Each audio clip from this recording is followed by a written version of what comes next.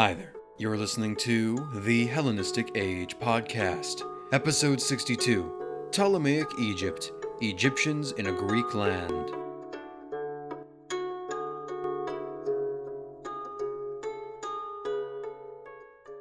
For thousands of years, since the first gods emerged from the primordial waters of creation, Egypt has been the envy of all those who gazed upon it.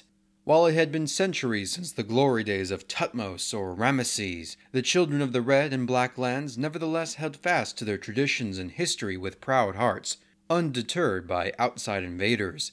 The Hyksos, the Nubians, the Persians. Ignorant as they may have been, they either fell into the alluring embrace of Egyptian culture, were too small to make an impact, or were far enough away to either ignore or revolt against.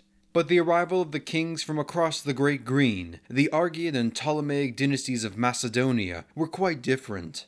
While the Ptolemies were eager to insert themselves into the traditional role of pharaoh, they brought with them tens of thousands of settlers from their homelands, constructed new Greek-styled cities on a colossal scale and scope, and seemed to reshape the land at their whim. This all came at a price, which was to be paid for through the exploitation of the gifts of the Nile, and through a new tax regime designed to squeeze as much revenue from the peoples of Egypt as possible. In this episode, I want to look at the other side of Hellenistic Egypt, to see how the native Egyptians reacted and responded to the arrival of a new political, social, and cultural elite. Of all the lands that Alexander took from the Persian Empire, Egypt proved to be the easiest to oversee the smooth transition of power from Persian satraps to Greek governors. His death then opened the door for Ptolemy I to claim Egypt as a spear-won prize, using his great wealth combined with military forces to secure his control, establishing a dynasty that lasted 300 years. How did the Egyptians feel about this? One indirect response might be through the Alexander Romance, a collection of Vulgate traditions about the sensationalized life of Alexander the Great that is thought to have originated in Egypt during the late 4th, early 3rd century. In it, the last Egyptian pharaoh Nectanebo II flees to the court of Macedonia under the guise of an astrologer and sleeps with Olympias of Epirus, who then gives birth to Alexander 9 months later. Effectively, Alexander is reclaimed as an Egyptian.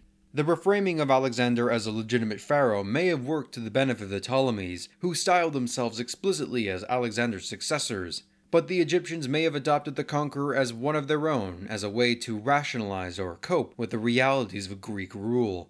Truthfully though, we don't have much in the way of direct evidence indicating how they felt towards Alexander and the early Ptolemies. Greek accounts of Alexander's arrival are remarkably rosy and optimistic, and the Ptolemaic takeover is not well documented beyond focusing on Ptolemy's interaction with the other players in the wars of the successors. But while a large army and lots of money can do wonders, the Ptolemies could not have realistically maintained control or properly implement an effective taxation program without coming to terms with the Egyptian elite, the priestly, administrative, and military families of Egypt. By doing so, they were better able to utilize the tried and true machinery of governance that had been developed in Egypt for over 3 millennia. Some of these families have left an impressive archaeological and epigraphical record, and we could see that many high-ranking officials and positions were dominated by a single family throughout the Ptolemaic period. For example, one family's service as high priests of Ptah in Memphis can be documented for 10 generations. A stele indicates that the personal retinue of Ptolemy II included bodyguards recruited from the sons of upper-class Egyptians. Biographical inscriptions written in hieroglyphic can be found on the graves of Egyptians who were in service to the crown, and they proudly display a highlight reel of their careers. Such a practice was commonplace throughout Egypt's history, and this includes the Hellenistic period. One of these is Senenshepsu, an Egyptian official during the reign of Ptolemy II.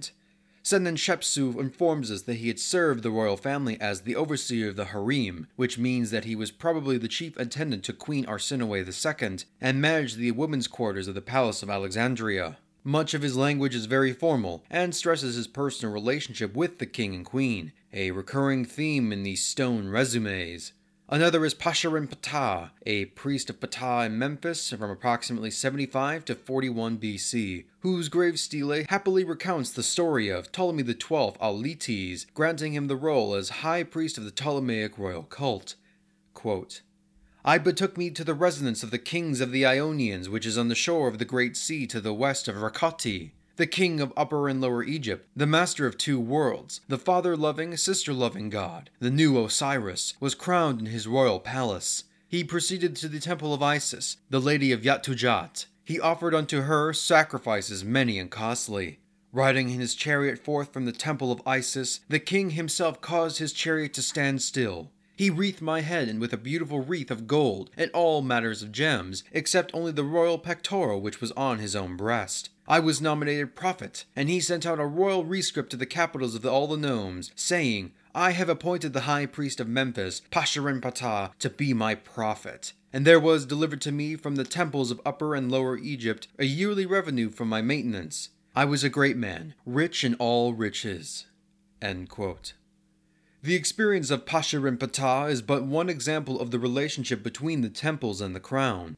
As it had always been, temples remained an integral part of the Egyptian way of life.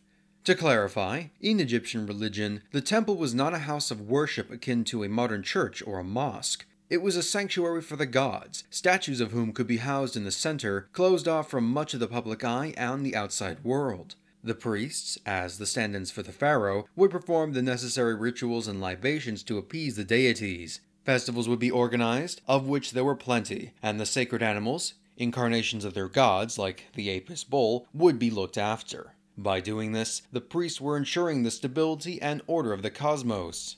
But beyond the religious aspect, temples played other important roles as well. For starters, they were centers of economic activity. Diodorus in the 1st century suggests that up to 1/3 of all land in Egypt was owned by the priests, and even if we assume that this is a gross overestimation, it is still a significant amount of land available for exploitation. In addition to agricultural products, there were temple-run businesses like textile mills, and plenty of money was to be made from appealing to the religious sensibilities of the community through the sale of votives like animal mummies. Another role of the temples would ultimately be that of administration. Though priesthood was hereditary and passed from father to son, prospective priests needed to be sufficiently educated. Literacy was extremely important in this regard. Beyond the knowledge of incantations and magical spells, the priests developed a scribal tradition that allowed them to act as an extension of the Egyptian government. Most native Egyptians could go to the temples to draw up legal documents such as marriage contracts, business loans, and even taxation-related matters. If there was litigation to be done between Egyptian parties, it would be in front of a tribunal of priests. This would prove to be invaluable to the Ptolemaic government, which is why they would immediately seek to court them. Starting from the time of Ptolemy I onwards, state-backed temple construction and patronage would be a common feature of the relationship between the Ptolemies and the priests. It would not be far-fetched to say that the bulk of our best-preserved temples, what we often associate with Egyptian culture, were built on the order of the Ptolemies and the later Roman emperors. It was a mutually beneficial relationship. The priests received donations of land and associated revenues, tax exemptions, along with a guaranteed protection of their religious rights and customs, whereas the Ptolemies could rely on the priests to act as mediators to the Egyptian populace on their behalf. For instance, the Rosetta Stone was as much honoring King Ptolemy VI for his donations to the temple as it was a tacit approval of his legitimacy. Contextually speaking, it was set up by the Memphite priesthood during a turning point in the Great Revolt that had seized much of the country for over a decade. Let us look at one of the most important priests of the Ptolemaic period. In a previous episode on the Seleucid Empire, I talked about a man known as Berosus. As a refresher, Berosus was a Babylonian scholar who worked underneath Seleucus and Antiochus I, notable for writing about the history and mythology of Babylonia. The remarkable thing about his work is that it was written in Greek, and intended for a Greek-speaking audience, but it was also a manifestation of an author's pride for his culture. At around the same time, there existed another figure in Egypt in the Ptolemaic court that shared some striking similarities with Berosus. This individual was named Manetho, an Egyptian by birth, though we only have the Hellenized rendition of his original name. Born and raised in the settlement of Sebennytos along the eastern Nile Delta, Manetho served as the priest of temple of the sun god Ra in the city of Heliopolis. His priestly role ensured that he was both literate and well-versed in the traditions of Egypt, and Sebennytos was the holdout of the last indigenous dynasty prior to the Persian reconquest, a dynasty that both Alexander and the Ptolemies consciously sought to link themselves to. Perhaps it is because of this that Manetho found himself a high position at the court of Ptolemy I and Ptolemy II. Tradition maintains that he was heavily involved in the mediation between the Egyptian populace and the new Greek rulers. Plutarch states that Manetho was part of the think tank that helped establish the worship of Serapis. But the most famous contribution by Manetho was the Aegyptiaca, a history of Egypt in 3 books from the primordial creation down to the flight of the last native pharaoh Nectanebo II. Unfortunately, most of the work does not survive, but what we have is incredibly insightful. The Aegyptiaca is a unique specimen. Drawing upon oral traditions and the heavily curated kings lists of the Egyptian priesthood, Manetho organized an extremely accurate chronology of Egypt's rulers that has proved invaluable to later Egyptologists who often used it as a comparative work during their research. Rather than a strict list of names and dates, Manetho drew upon the Greek historiographical tradition and wove the chronology with a narrative of each ruler. It was he who also pioneered the concept of organizing the pharaohs into dynasties, a practice that we continue to rely upon to the present day. Why did Manetho write the Aegyptiaca, and who was his intended audience?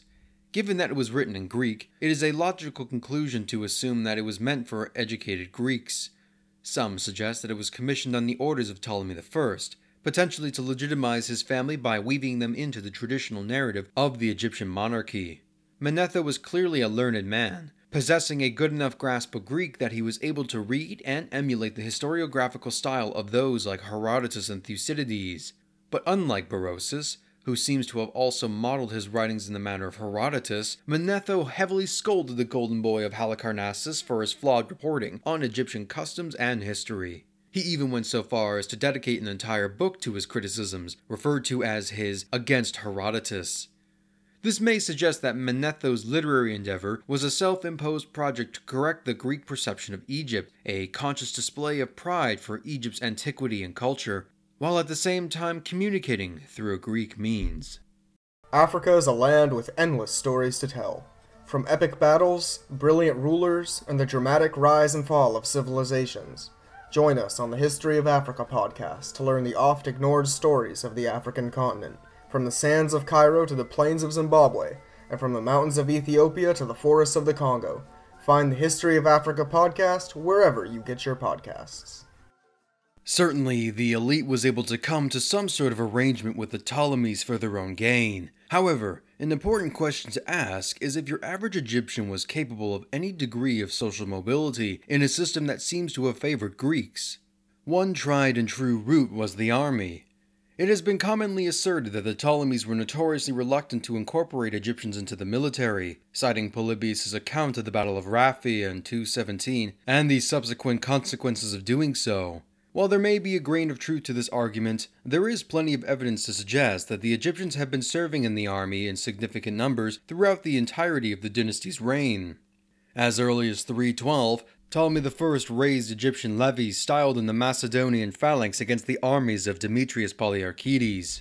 One of the most common designations we find for Egyptian soldiers is the term makamoi. This is a controversial topic, and one subject to lots of debate. It has often been asserted that any Egyptian serving in the army that was to be given land would fall under the title makamoi instead of cleric, as the class of the makamoi may have roots in the organization of the Egyptian army during the late period as described by Herodotus. The term second rate appears frequently in scholarly works, and the payout was appropriately small. They would usually receive plots of land between 5 and 10 aruas in size, roughly 4 to 7 acres or 1.5 to 3 hectares. Many modern historians challenge these assumptions. The makamoi were not exclusively made of Egyptians, as there are Greek makamoi attested to in surviving papyri. Instead of being considered a mere mob of peasants, we find Egyptian makamoi employed in a variety of roles, both in battle and in security with considerable professionalism. The Battle of Raphia does mark a turning point, though, as we see an increase in the number of Egyptians serving in the Ptolemaic army from the late 3rd to the early 1st century. When it came to more domestic matters, the police force was an excellent avenue for Egyptian social advancement, serving as law enforcement officers known as the phylakitai. These were the men responsible for leading criminal investigations, overseeing the apprehension and detainment of suspects, or acting as personal guards for VIPs or important cargo. Comparing the ethnic makeup of the army and that of the police, we find that the Phylakitai have a greater representation of Egyptians within its ranks. When you also consider that perhaps upwards of 3% of the total adult population in all of Egypt were active police, this is a substantial number. As we mentioned earlier, the arrival of the Ptolemies did not mean the exclusion of Egyptians from enrolling in the civil service. In the last episode, we looked in the archive of Diophanes, the governor of the Arsinoete nome during the late 3rd century. By contrast, we also have a collection of papers belonging to an Egyptian official named Menkes. Menkes was a government scribe in the Arsinoete village of Kirke Osiris from approximately 119 to 110 BC, giving us a unique perspective of an official on the lower levels of the Egyptian bureaucracy. While Diophanes' papers were related to his power as an arbitrator of legal disputes, Menkes' position as a village clerk required him to act as an overseer of agricultural and taxation-related matters. This includes the surveying of land at all stages, such as recording the area of cultivatable land by taking regular measurements of both the flooded area and crop yields. By doing so, he could then calculate the rent and tax duties owed to the state by the tenants.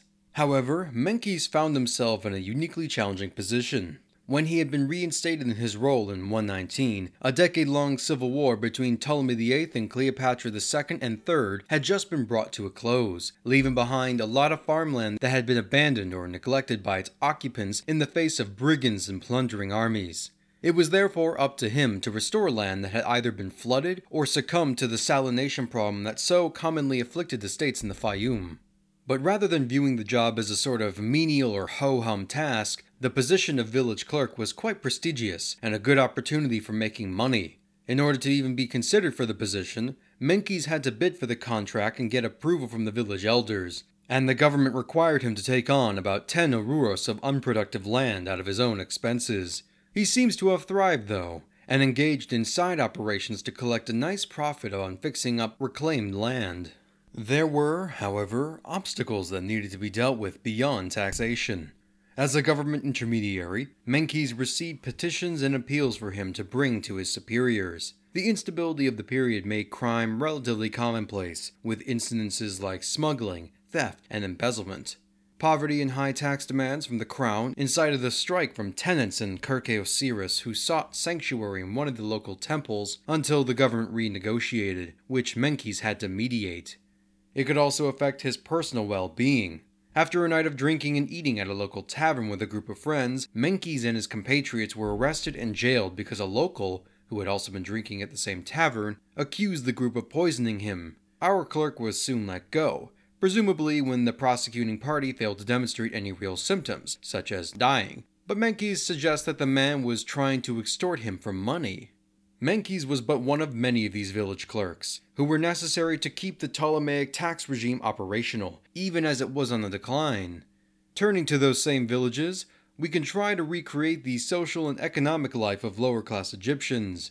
Like with the Greeks, agriculture remained the primary occupation for most Egyptians. A common form can be seen with the royal peasants, tenant farmers working on crown land.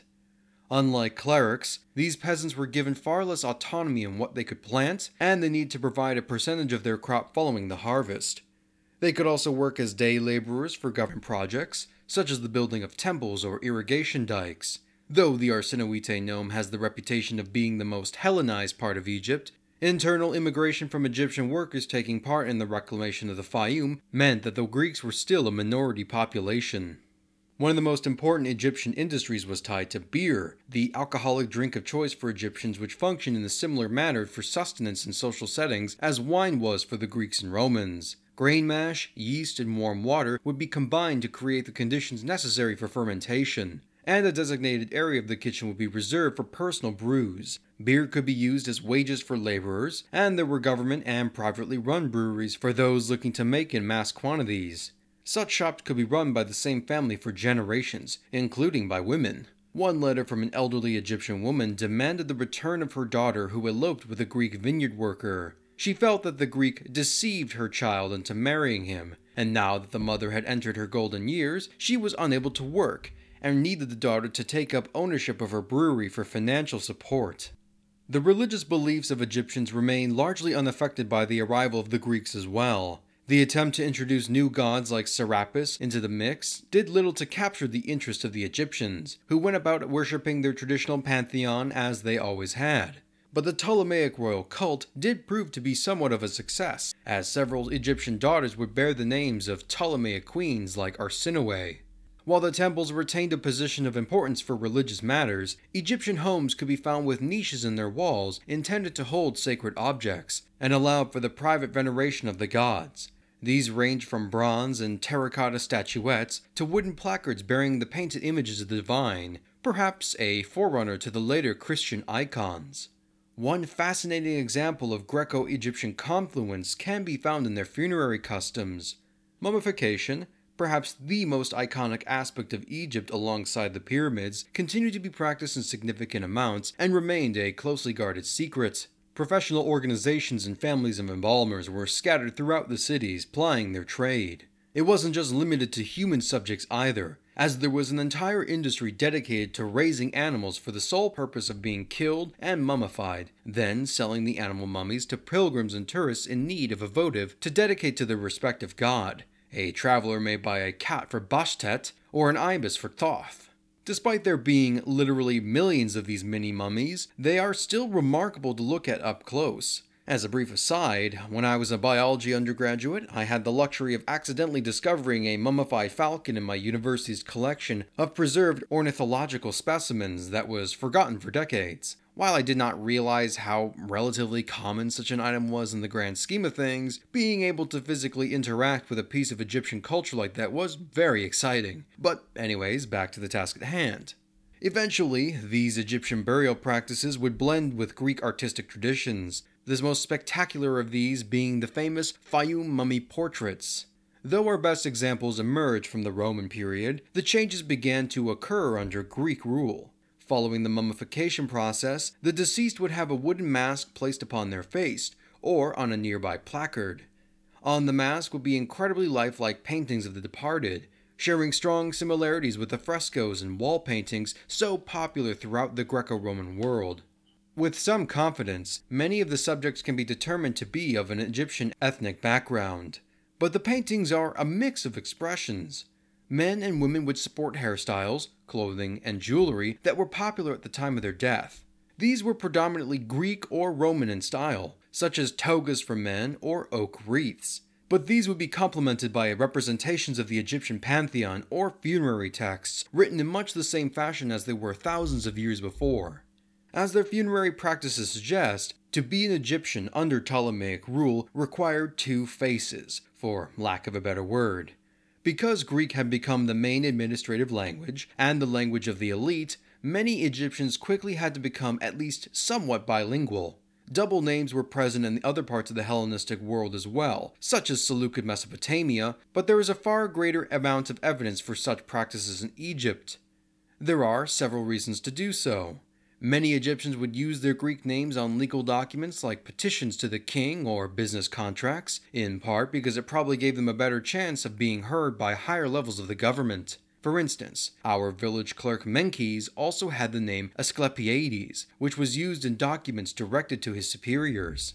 The other important reason is because it may have allowed them to achieve greater social mobility. Although I don't believe that Hellenization was a consciously enforced policy for any of the successor kingdoms, non-Greeks who were more receptive to adopting Greek customs and practices would be more favored by the king than those who were not. Such was the case in Hellenistic Judea, where the factionalism between the pro-Hellenic and conservative Jewish communities would lead to the outbreak of the Maccabean revolt. By being able to read and write in Greek, the number of opportunities for promotion in the government expanded. Officials that were more openly Egyptian, or rather, those that can be confidently identified as Egyptian by modern scholars, tend to be clustered around the lower levels of the bureaucracy. To be able to participate in Greek institutions, such as the gymnasia, would confer a marker of privilege and status, and it is worthy to note that we find more Egyptians enrolling in and being accepted by the gymnasia from the late 3rd century onwards. This ties in with the concept of ethnicity within Ptolemaic Egypt. All individuals were placed into legal brackets based upon their origins and backgrounds: Greek, with various subgroups like Cretans or Macedonians, Egyptian, Jewish, etc. Those within the Greek bracket would receive tax privileges, such as avoiding taxes issued per head of the household. By virtue of the predominance of Greek culture and language within the ruling body of the government, those who were perceived to be Greek and placed within that category would attain a higher social distinction over those that were not. For judicial matters, a similar system would be in place. Legal disputes between Greek parties would be subject to Greek tribunals and law, and Egyptians would follow the pre-existing customs of the land instead. At first glance, the emergence of a legal system and socio-economic hierarchy based on ethnic identity has drawn concerning comparisons to modern colonial empires and apartheid states. There is rationale to this argument, but the concept of ethnicity is much more fluid in Hellenistic Egypt than what ought to be believed. Increasingly, scholars have argued that these designations are not based on a sense of racial superiority as much as they were an economic description. What we find is that the distinction between Greek and non-Greek was not as concrete from a legal standpoint as one might expect. There are many individuals in the records who have an almost entirely Egyptian background, yet they were placed within the Greek tax bracket. We have plenty of evidence that the double name convention was not, strictly speaking, an all-or-nothing practice.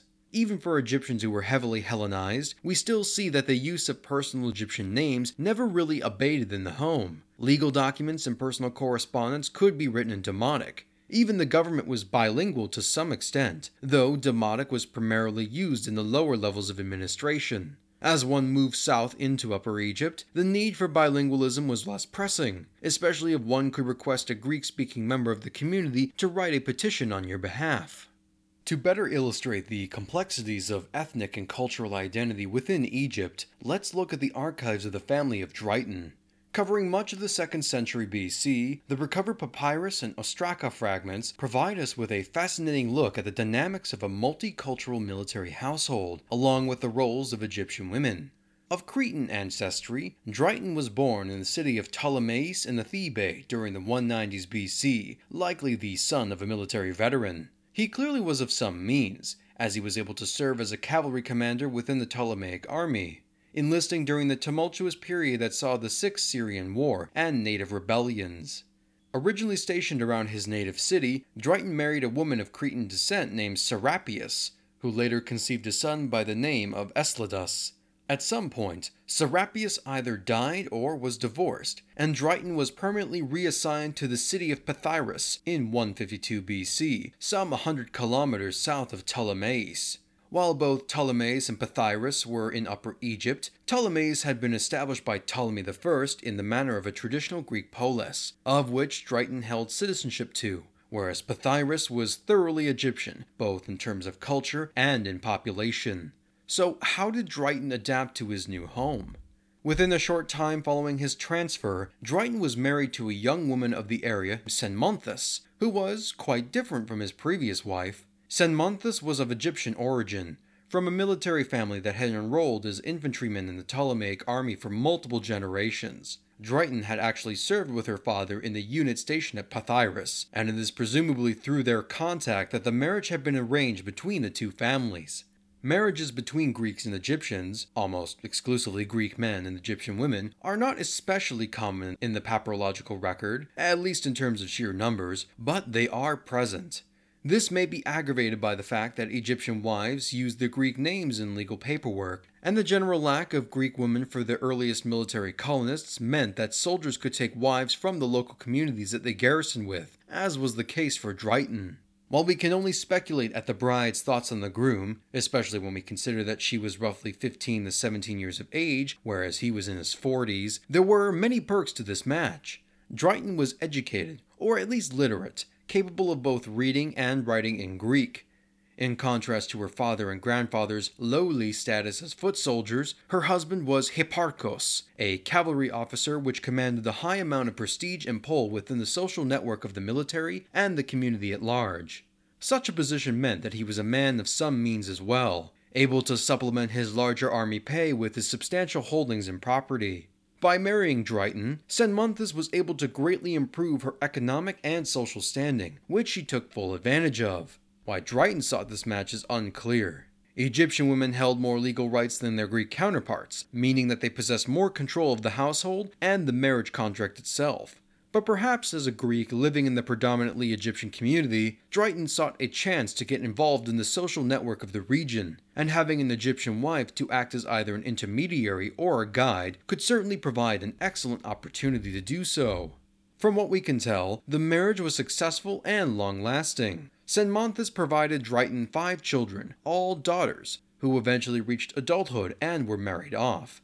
This is quite remarkable. The practice of infanticide, especially regarding unwanted daughters who could be seen as financial burdens, was not uncommon in Greek society. By contrast, infanticide was either illegal or highly frowned upon in Egyptian communities. While it's possible that this was due to the greater financial stability enjoyed by the family, or a father's love for his children, perhaps Senmonthis' cultural attitudes had rubbed off on her husband. Drayton's son Escladas was not neglected in favor of his new family either. In the many wills Drayton drew up over his comparatively long life, Escladas is named the main beneficiary, unsurprising given his status as both the eldest child and sole male heir.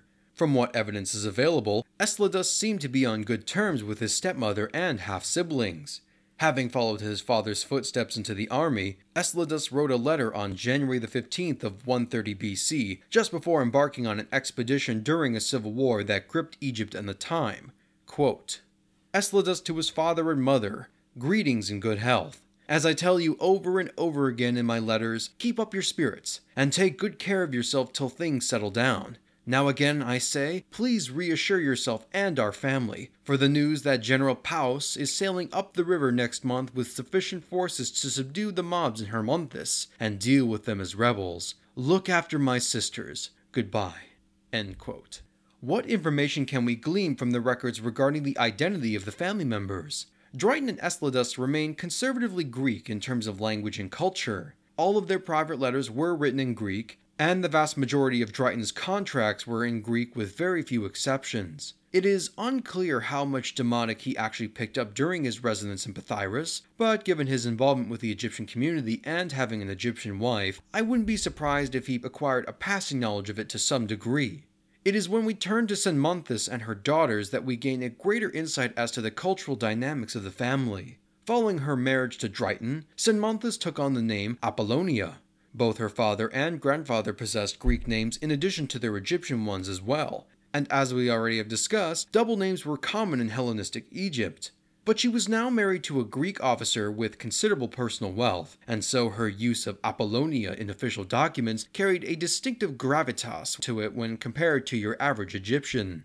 Senmonthis' self-presentation as Apollonia stands out, especially when we look at how she kept herself occupied during her marriage. The family's comfortable financial position enabled them to become lenders in both money and in kind. Senmonthis herself was responsible for drafting several loans, and while she would follow Greek or Egyptian custom by having either a male guardian, Drayton, or a notary of one of the local temples sign off the agreement, she nevertheless exerted a degree of economic independence that would be envious to Greek women of any class. She certainly had experience overseeing their estate, and probably managed her own agricultural plots to sell and trade, but she seems to have also been quite a usurious lender. One loan of money to an Egyptian family was termed of 4.5 months with an interest rate of 5%, while Ptolemaic law should have fixed that rate at 2% at most. Another loan was drawn up by Senmonthis with a clause that guaranteed no interest, but in reality the principal was adjusted so that she would be compensated by the lump sum payment anyways.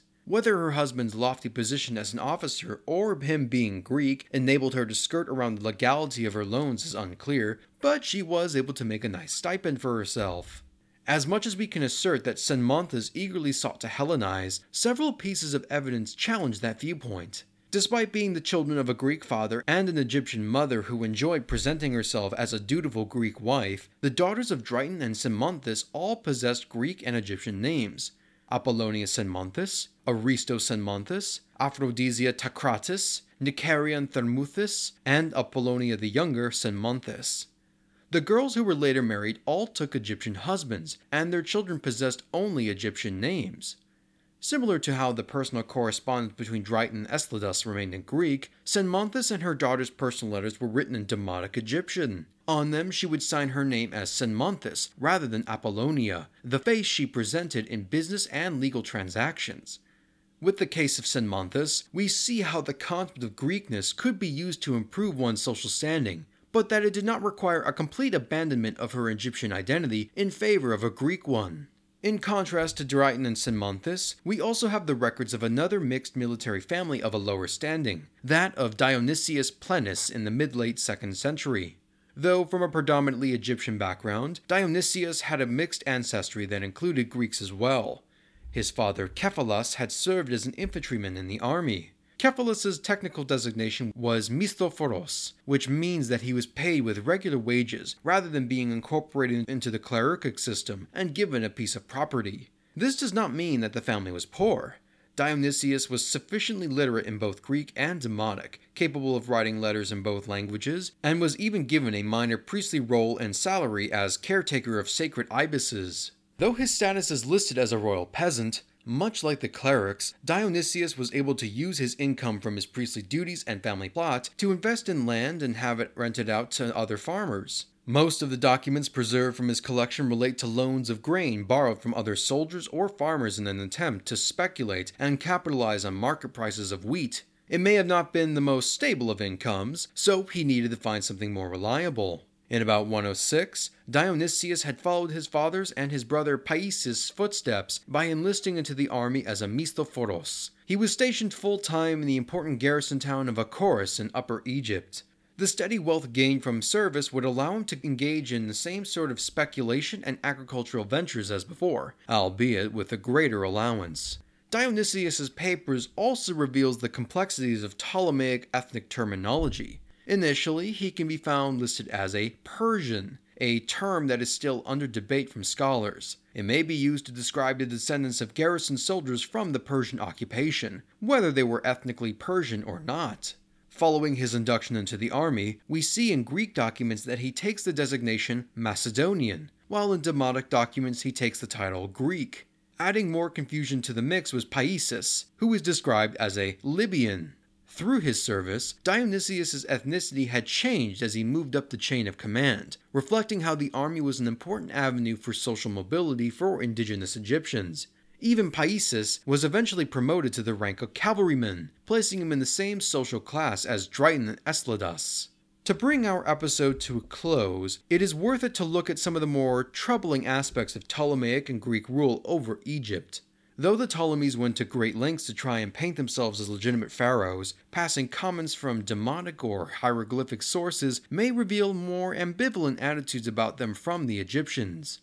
Despite fulfilling the roles necessary for an Egyptian ruler, the Egyptians themselves never truly forgot the foreign origins of the Macedonian-born dynasty. Even the positively inclined Pasherenptah, the Memphite priest promoted by Ptolemy XII to head of the royal cult, still referred to them as Ionian or Greek kings after nearly 300 years of rule. The Egyptian name for the royal capital of Alexandria is Rakhed or Rakatis, literally meaning construction site. This is perhaps just a reference to the lengthy amount of time it took to build the city, but one can't help but wonder if it was intended to be a slight when compared to the great Egyptian-built settlements like Thebes or Memphis. It is also important to consider how Greek perceptions could affect the way they treated Egyptians. Authors like Herodotus and Strabo clearly admired the antiquity of Egypt's past. Beyond the awe-inspiring monuments like the pyramids of Giza or the colossi of Memnon, Egyptians collectively were praised for their knowledge of astronomy, medicine, and philosophy. On the inverse, prejudices, if not ignorance, regarding the customs of Egypt certainly are present in the sources as well. Egyptians were often described as superstitious to an absurd degree, and a commonly shared misconception was that they worshipped animals. The most infamous was their supposed reverence and veneration of cats, who were protected by the law with the threat of capital punishment. Such prejudices, when combined with a general sense of superiority tied to economic or social status, can result in poor treatment of non-Greeks. While perhaps not explicitly from an Egyptian, a letter to a Greek estate manager expressed the sense of injustice that non-Greeks could face. Quote, "To Zenon, greeting. You know that you left me in Syria with Crotos, and I did everything that was ordered in respect to the camels, and was blameless towards you. When you sent an order to give me pay, he gave nothing of what you ordered. When I asked repeatedly that he give me what you ordered, and Crotos gave me nothing, but kept telling me to remove myself, I held up for a long time waiting for you. But when I was in want of necessities and could not get anything anywhere, I was compelled to run away into Syria, so that I might not perish of hunger. So I wrote to you that you might know that Crotos was the cause of it. When you sent me again to Philadelphia to Jason, although I do everything that is ordered, for 9 months now he gives me nothing of what you ordered me to have, neither oil nor grain, except at 2-month periods when he also pays the clothing allowance. And I am in difficulty in both summer and winter, and he orders me to accept ordinary wine for salary. Well, they have treated me with scorn because I'm a barbarian. I beg you, therefore, if it seems good to you, to give them orders that I am to obtain what is owing, and that in future they pay me in full, in order that I may not perish of hunger, because I do not know how to act the Hellene." End quote. One of the most common types of petitions made between Greek and Egyptian parties were property disputes. For all the work done by the Ptolemies to expand the amount of cultivated land in the Fayum, Egypt remained the most densely settled region in the world, and the introduction of thousands of immigrants, many of them soldiers for hire, would probably exacerbate the issue. It is probably no coincidence that the earliest known Greek papyrus dated to the Hellenistic period is an order from Alexander's governor Peucestus barring the seizure of a property of a priest. An example of such a dispute landed on the desk of Diophanes, the strategos of the Arsinoete nome. Quote, "To King Ptolemy, greetings from Passus, an Egyptian farmer of Polydeucia. I am wronged by Guroros, a Greek holder of 70 aruros. I own a house in the village, and I have been thrown out by him by force, together with my cattle, which are wandering loose in the open air, even though he has a place in the village that was given to him as his lodgings. I therefore beg you, O king, do not allow him to throw me out of my own house, so that I may be able to attend to my farming, and through you, O king, the common savior of all, I may obtain justice." End quote. Even in times of peace and prosperity, this was a common affair. A letter from Ptolemy II to a subordinate reveals how the government was aware of soldiers going about and throwing the previous inhabitants out of their homes, and in his defense, he was actively attempting to put a stop to such an action. But in times of civil strife, we find complaints lodged against wayward soldiers taking advantage of the lack of government oversight and ransacking the homes of locals. The Archive of Menkes has 5 separate petitions relating to a particularly violent cavalry officer who attacked several homes on August the 23rd in 113 BC. One of them reads as follows, quote, "To Menkes, village clerk of Kirkeosiris, from Hamarisus, son of Serapion, a crown farmer of the said village. On the 8th of Mesori of year 4, my house was invaded by Pyrrhikos, son of Dionysius, one of the cavalry colonists, and Heraclios, son of Posadippus of the same village, together with very many others armed with swords. Forcing their way in, they broke the lock of my mother's room, and carried off the objects listed below, although I had done nothing to offend them. I therefore submit this complaint to you in order that you may add your signature regarding the details, and forward a copy of the complaint to the authorities concerned, so that I may recover my property, and they suffer the appropriate punishment. Farewell." End quote. The underlying tension between the Greek and Egyptian communities could result in outbreaks of violence. In the last episode, we discussed the experiences of Ptolemaic, the recluse in the Serapeum of Memphis. Despite living among them for several decades in a holy sanctuary, no less than 3 petitions were sent out by Ptolemaic during the turbulent 160s, recounting how he had been assaulted and nearly killed by the local Egyptians. Both Ptolemaic and other Greek petitioners accusing Egyptians of assault tended to emphasize their status as Greeks to magnify the seriousness of the crime, reflecting the hierarchical nature of Egyptian society and the uneven application of justice. This resentment would eventually be too much to contain. Rumblings of discontent could be felt in the time of Ptolemy II and III, though they are poorly described due to a lack of sources for much of the 3rd century. But during the reign of the ineffectual Ptolemy IV, a massive revolt would erupt across much of the Thebaid and Upper Egypt. Its exact causes have been heavily debated, but the Ptolemies would see the establishment of a rival dynasty headed by pharaohs of indigenous Egyptian origin that would entrench itself in the south for almost 20 years. By neglecting the Egyptians and with improper government, the peoples responded with enough ferocity that they would nearly destroy what had been the economic superpower of the Hellenistic world, an event which the Ptolemaic kingdom arguably never recovered from. And with that, we can bring our deep dive into Ptolemaic Egypt to a close. Well, Not entirely. The next episode is going to be a normal narrative episode covering the reign of Ptolemy III and Berenike II Euergetes at the apogee of Ptolemaic power. Truth be told, we will be coming back to Egypt outside of these narrative episodes, especially with topics like the developments in the sciences and the arts. But I hope you've enjoyed this little series over the last few months, though I, for one, am looking forward to moving on to the next big stage of the Hellenistic world. In the meanwhile, thank you all so much for listening and supporting the show. I am pleased to announce that for those of you who like being offered bookmarks as a way to support the show, a brand new design based upon the Indo-Greeks is currently available for order from my Etsy page. The link to Etsy will be in my podcast description and in my show notes, and you can always support the show by checking out my Ko-fi page or donating research books via the Amazon show wishlist. But until next time, you've been listening to the Hellenistic Age Podcast.